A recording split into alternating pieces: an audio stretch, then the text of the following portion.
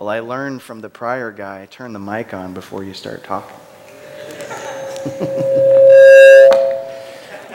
See? Pride comes before the fall.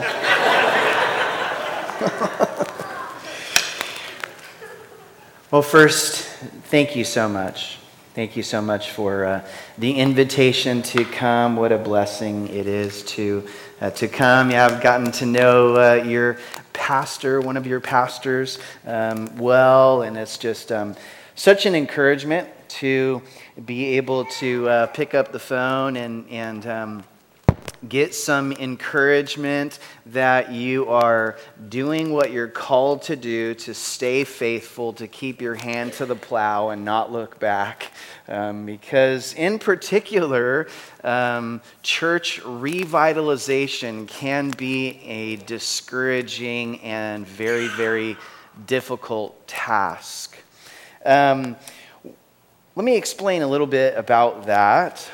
So, Jenny and I are at a church up in Smithville, Missouri. That's about 20 minutes from the airport, up by Smithville Lake. And the lake there is one of the many false idols that are in the region. And it's amazing. You kind of like, we've been walking around Smithville, like, where are the people, you know? And then all of a sudden it started warming up, and it's like, oh, that's where they are. And all the boats start coming out and everything. So it is a focus. It is an emphasis. And it really is a draw for much of their resources, much of their time. You know, Friday night, they clock out, they go home, they pack it all up, and they're out there the entire weekend. And so those are some of the things, the lake in particular, that we have to battle against. But in this church that was planted about 10 years ago, would say it was planted with not the right people and not the right vision. Not the right people and not the right vision. What we have sort of discovered is throughout the years, as we've sort of surveyed the history of the church and kind of sensed what has been going on there for a number of years, is highly skilled individuals that were good at various things, but maybe or maybe not, maybe they were or maybe they weren't believers, were placed into positions, into prominent leadership positions. And so it was a very pragmatic approach to trying to accomplish church. And so what you had was some things worked from a worldly standpoint, but in the end of the day, as you just kind of surveyed the spiritual health of the church, they weren't growing spiritually.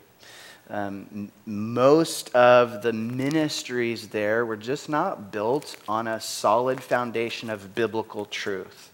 It wasn't completely devoid of biblical truth, but it wasn't the primary emphasis. And so, by God's grace, the Lord began to work in the heart of some of the leaders, and they began sensing some of this and recognizing some of this and seeking some wise counsel at the crossroads that they were in, where their lead pastor was going to be stepping down. And by God's grace, once again, to him and that church, he realized that he really wasn't called to lead a church in that capacity and wanted to step down and pass that on. And so they began seeking for someone to come in and be able to really speak to that foundational aspect of a church, to try and place in a solid biblical foundation. And so that is what we have been doing, beginning really from the pulpit. Verse by verse, expository preaching. I know you know it well. But that, believe it or not, is not a primary emphasis in most churches. And beginning to teach them what inductive Bible study is. How do you open the scriptures and study them for yourselves? And I've been kind of sharing this fun little ministry tool that I picked up along the way in my training.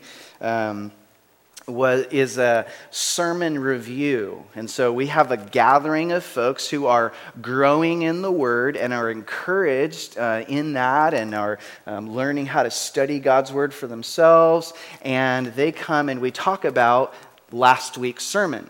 How was it?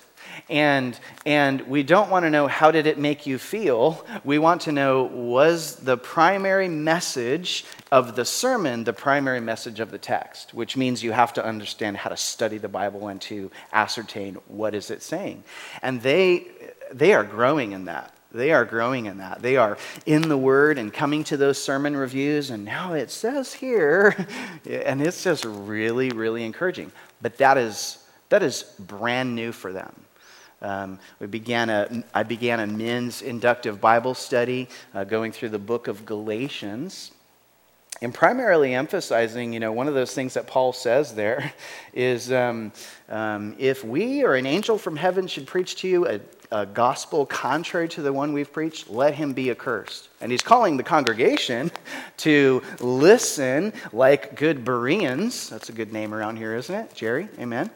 And to ascertain whether the gospel that's being preached is a biblical gospel. And it calls the congregation to be engaged and not just passively listening. This is new for them. Jenny started recently a ladies' inductive Bible study going through the book of Philippians. And they are coming and growing, and they're kind of in that stage where it's like, why were we not taught this? No one's ever taught us how to study the Bible. And they're just loving it, and it's wonderful. So those are the goods.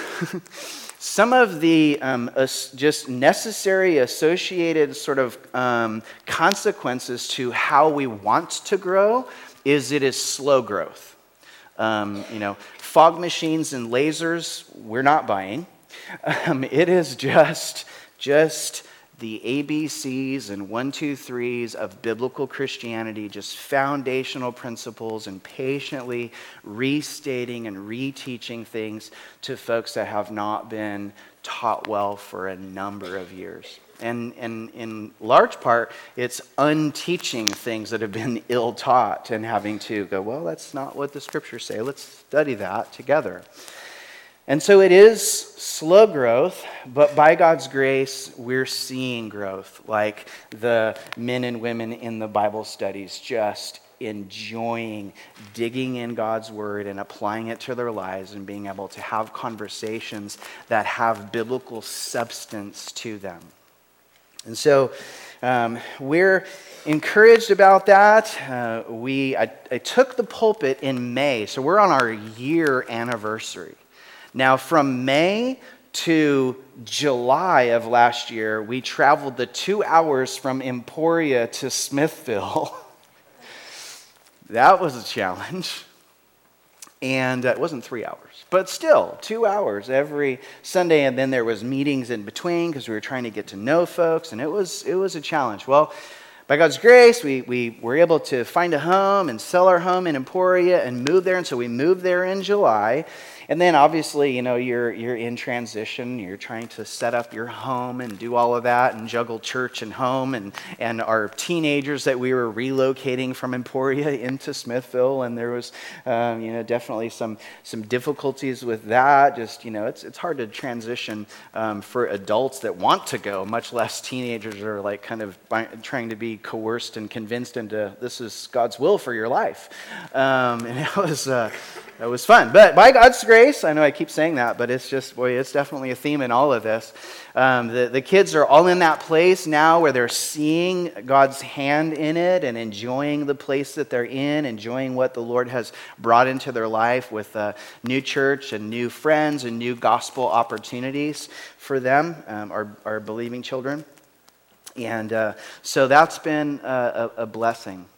There's going to be kind of a Q&A time at the end, so I'm sure there's some questions rattling. Well, what about this? What about this? Ask me, because I'm sure I forgot to mention something that might be helpful or of interest to you. But all of this talk of the truth and biblical foundations would mean almost nothing apart from getting into biblical truth and preaching some foundations. So, if it's okay, I'm going to preach an entire book of the Bible. Is that okay? Do we have time for that? Awesome. 3 John, I know, it's kind of cheating. It's kind of cheating, but it's a whole book.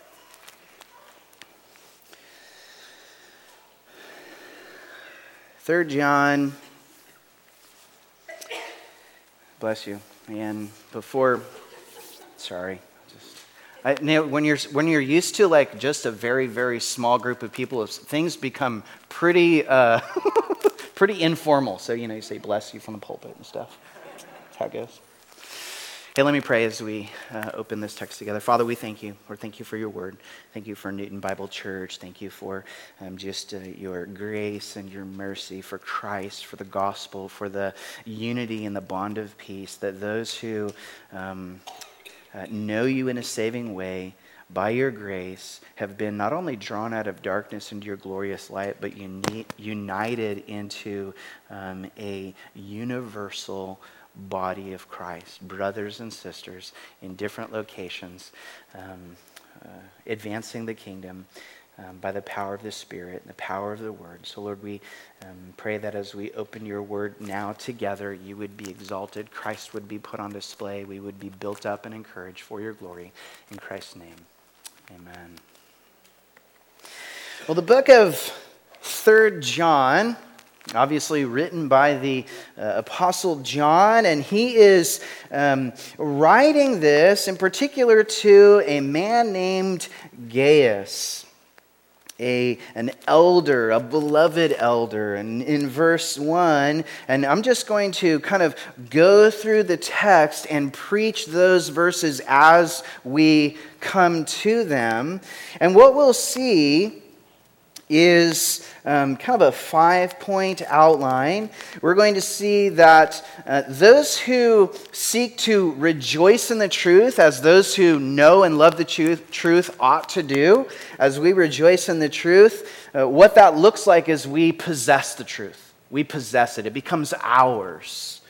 We walk in that truth. We support the truth. We are able to discern the truth and grow in that discernment, and then we enjoy the bond within the body that upholds and possesses that truth. So as we look at verse 1, the Apostle John directs his letter to Gaius, the elder, the beloved Gaius, whom I love in truth. Notice his relationship, his affinity, his affection for this man Gaius is really all centered around the truth. It's centered around the truth. He says, beloved, I pray that all may go well with you and that you may be in good health. So he's praying for Gaius' health. And then this is very interesting. As it goes well with your soul. And that is a really interesting dichotomy there. He's praying for Gaius for his health, which is temporal, which is more uncertain than his eternal soul. And notice he says, I pray that all may go well with you and that you may be in good health. That is uncertain from day to day. Amen? We could have good health today, and tomorrow we could have some struggles. Even believers. That may be God's will for us. But it is certainly okay and permissible and right and God glorifying to pray for one another, to pray for health. We're not to be overly focused on health or expect it, right? That would be a false gospel, a health, wealth, prosperity gospel, but certainly to pray for God's grace and mercy for health, or just the endurance to endure whatever comes, whether it be health or no health. But then in comparison, he says, I'm praying that you would have good health, just like it goes well with your soul. That's a done deal. Oh, church, that's awesome, right? His temporal health is really not something that is settled, that the Apostle Paul or Gaius or any one of us can say that is done.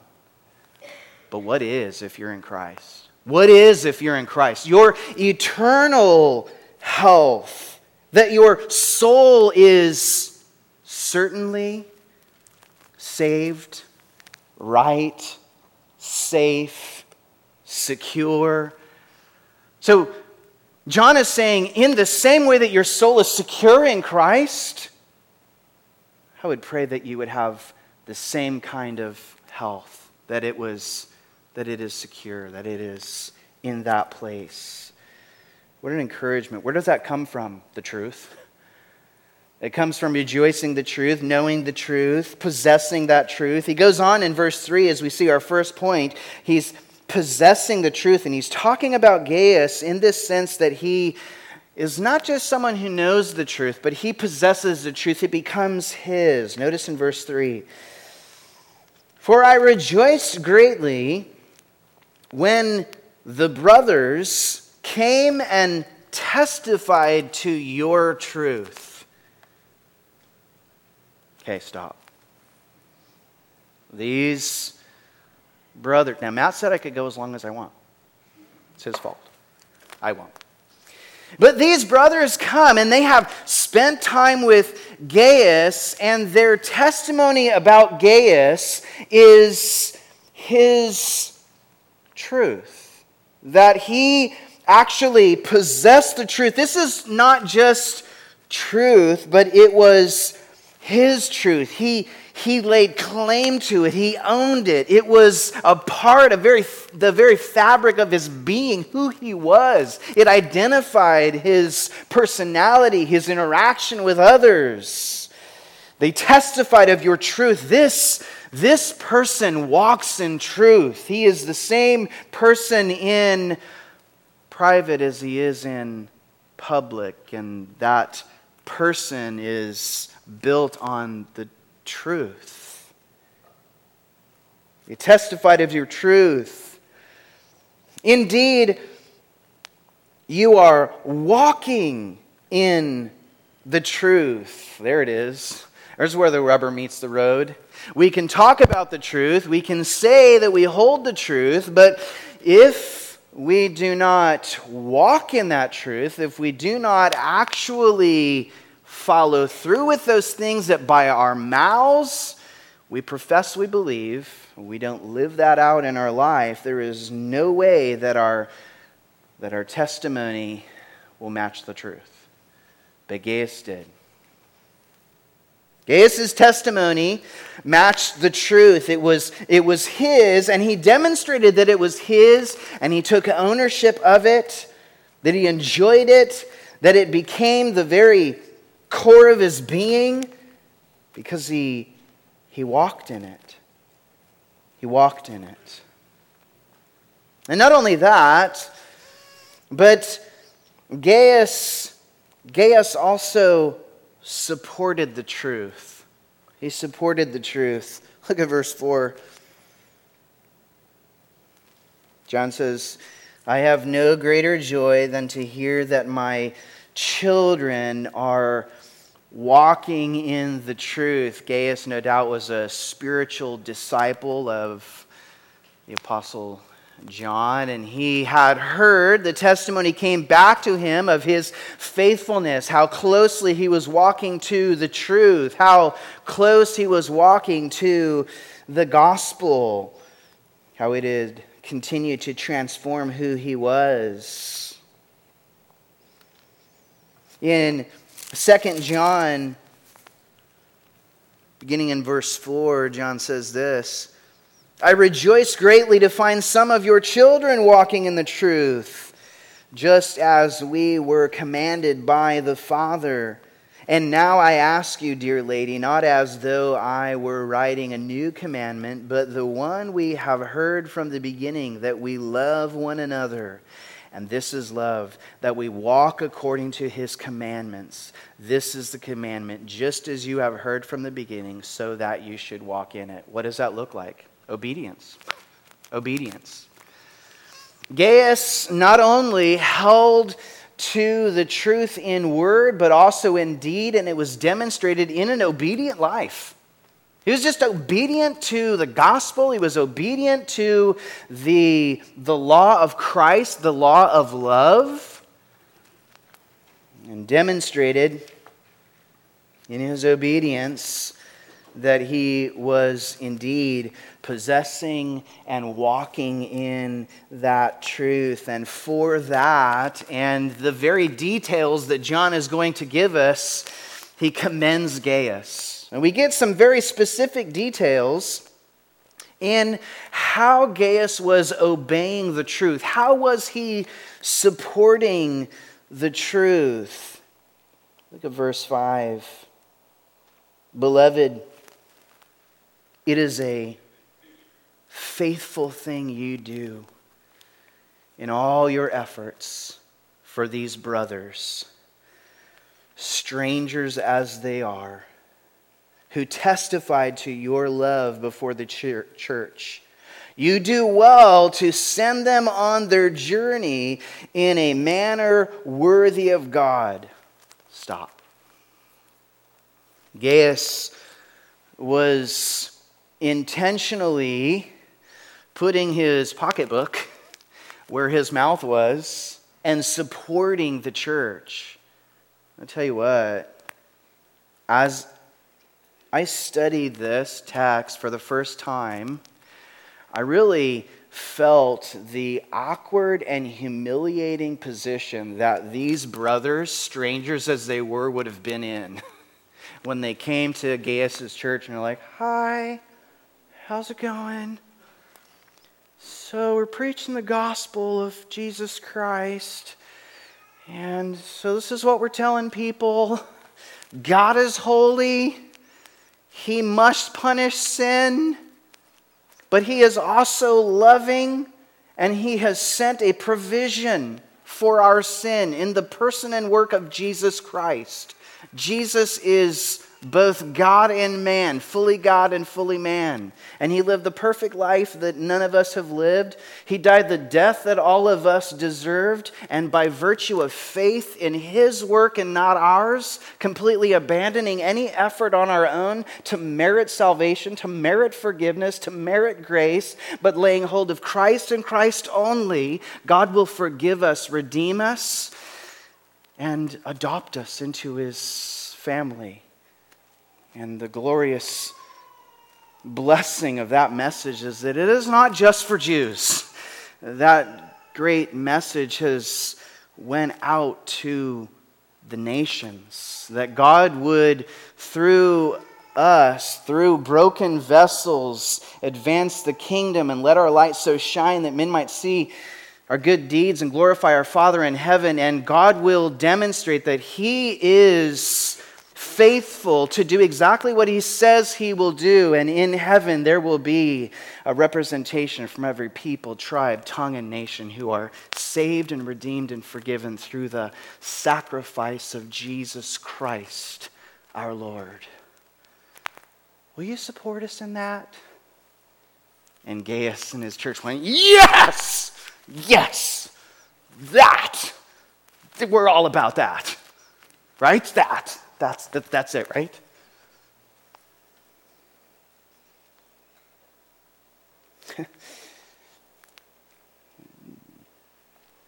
John says, beloved, it's a faithful thing you do in all your efforts for these brothers, strangers as they are. Strangers as they are. It doesn't matter whether Gaius knew them personally or not. But Gaius knew the truth that they were preaching. And Gaius possessed the truth. He upheld the truth. He walked in that truth. And he could recognize it when he walked in the door. That is something we're going to support. Faithful thing to support these brothers, even though they were strangers. Why? Because they testified to your love before the church. Then he says, you will do well to send them on their journey in a manner worthy of God. Wow. By God's incredible grace, we are enjoying some of that. We have been in a position in this revitalization where the church that we are caring for and ministering to are spiritual babes. And we are small in number and small in spiritual stature, but by God's grace, they're growing in a lot of areas, but are not able to support a full-time pastor, which is something they certainly have not benefited from, and we can see the effects of that over a number of years. And so we have been communicating with friends and ministry partners, like-minded brothers and sisters in Christ, say, here's what the Lord's called us to do. We see some blessing and some fruit, and we're encouraged that He wants us to continue to do that work. Will you help us? Will you partner with us in that ministry effort? And they're doing it. God's doing it through them. And we're able to focus on caring for this church. It says, you do well to send them on their journey in a manner worthy of God. Not based on Gaius, not based on the brothers, but based on the worthiness of who God is. All centered around the truth. Then he highlights something very interesting. Why is this need there for the brothers? You are looking for support. Verse 7, for they have gone out for the sake of the name, accepting nothing from the Gentiles. Not wanting to be in a position to be calling unbelievers to give in a manner that they don't understand. They look to spiritually mature churches like the one that Gaius was at to say, will you help us in this endeavor? So that we don't have to be in that position with these Gentiles. We want to just pour out God's grace and love and mercy. They accepted nothing from the Gentiles.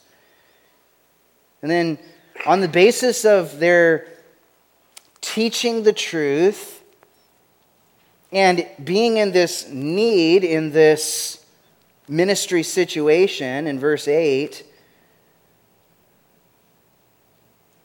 the Apostle John says, therefore we ought to support people like these, that we may be fellow workers for the truth. Right now, as we are kind of sharing, with this just small group of people that are growing in their faith and are just seeing God's grace and mercy and blessing and the fruit of the love of Christ being poured out on this small group of people, they're just blown away at the love of God and the love of the body of Christ. And right now we are talking to them about, yes, isn't that a blessing?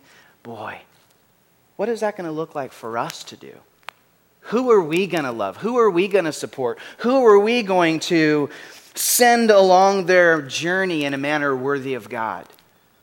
We don't have to wait until, we have X amount in the bank.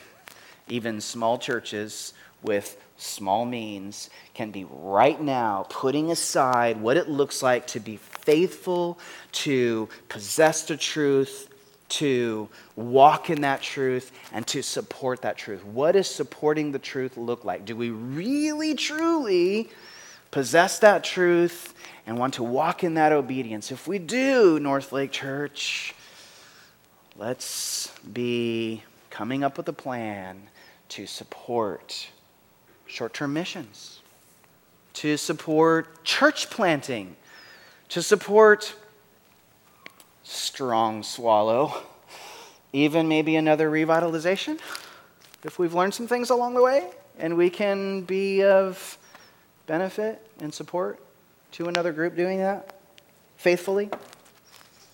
What does it look like? He continues in verse 9, discerning the truth. Those who rejoice in the truth, they grow in discernment of the truth. It's not just enough to say, hey, we need to support the truth. We need to understand what is true and what is not true. It's been said that discernment is not knowing the difference between right and wrong. Discernment is knowing the difference between right and almost right. That's discernment. In verse 9, he says, I have written something to the church, but Diotrephes, who likes to put himself first, does not acknowledge our authority. What do we see already with this person who the Apostle John has no problem calling out by name? He is proud and he is rebellious. He puts himself first. He does not acknowledge the authority that King Jesus has already established in the apostles of the Lamb. In the gospel, he does not recognize that authority. In verse 10, so if I come, I will bring up what he is doing, talking wicked nonsense against us. So now what is it? He's being divisive. I mean, Diotrephes is just completely against the truth and anyone who is teaching it. Why? Because it's contrary to his agenda. He's divisive.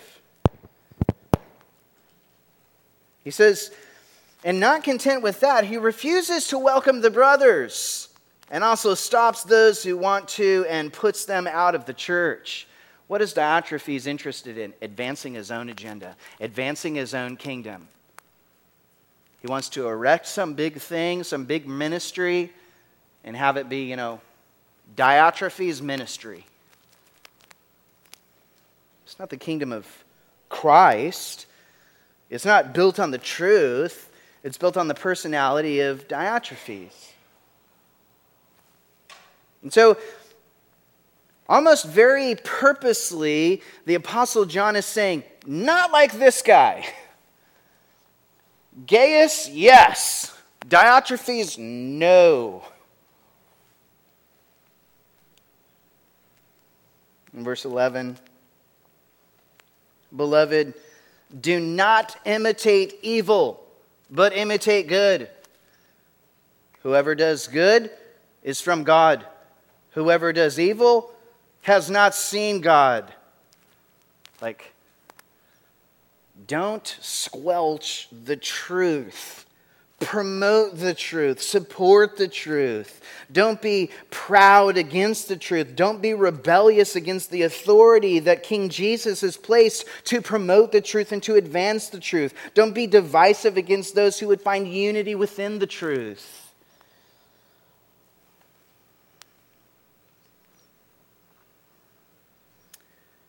Verse 12 kind of finishes this little epistle off, focusing on the fruit. One of the fruits that those who rejoice in the truth ought to have, just this bond and unity that we have in the truth. Verse 12 begins completely shifting gears, pointing to somebody who is someone to emulate. Demetrius has received a good testimony from everyone and from the truth itself. Wow. I would love to live as close to that reality as possible. for those around me to say, Alvin has received a good testimony from the truth. What does that mean? When you look at Alvin, when you look at you, and you look at the truth, you say, yep, one and the same. This is someone who possesses the truth, who walks in the truth, who is obedient to the truth, who promotes the truth, who really truly has loved and promoted the truth and not exalted self, not been proud and rebellious and divisive, but has been submissive to the truth and wanted to advance the kingdom through the truth, to advance Christ's kingdom and not ours. Demetrius. Goes on, he says, we also add our testimony, and you know that our testimony is true. In his final greeting, as we're encouraged to bond in the truth. I had much to write to you, but I would rather not write with pen and ink. I hope to see you soon, and we will talk face to face. Man, it was certainly in a season when there has been some added caution and care as there are sickness that is raging through the country. There are times to be careful. But also, King Jesus has commanded us in His Word not to forsake the assembling together of ourselves. Why? Because it's an incredible benefit to us as we stir one another up toward love and good deeds, and it is a fruit and an enjoyment for those who have been set apart for the purpose of the truth, that we bond in that truth and we encourage one another and find joy and fulfillment and help and aid and support and love, opportunities to serve and be served as we bond together and we minister face to face. For a season, those in the church can fellowship through a screen. That is not King Jesus' plan. Hopefully I'm not stepping on any toes. You guys are all here. None of you. Just face to face. And that is just the natural draw that the body of Christ would have for one another, to want to be together, to want to be face to face and enjoy that bond that we have in the peace of the gospel. He finishes off, peace be to you. The friends greet you. Greet the friends, each by name. Or the intimacy there. Being in the trenches, fighting the fight, waging the wars, the good kind of wars to advance the kingdom, to possess the truth, to hold the truth, to walk in the truth, to support the truth, to advance the kingdom, and all of the sacrifices that collectively we walk in.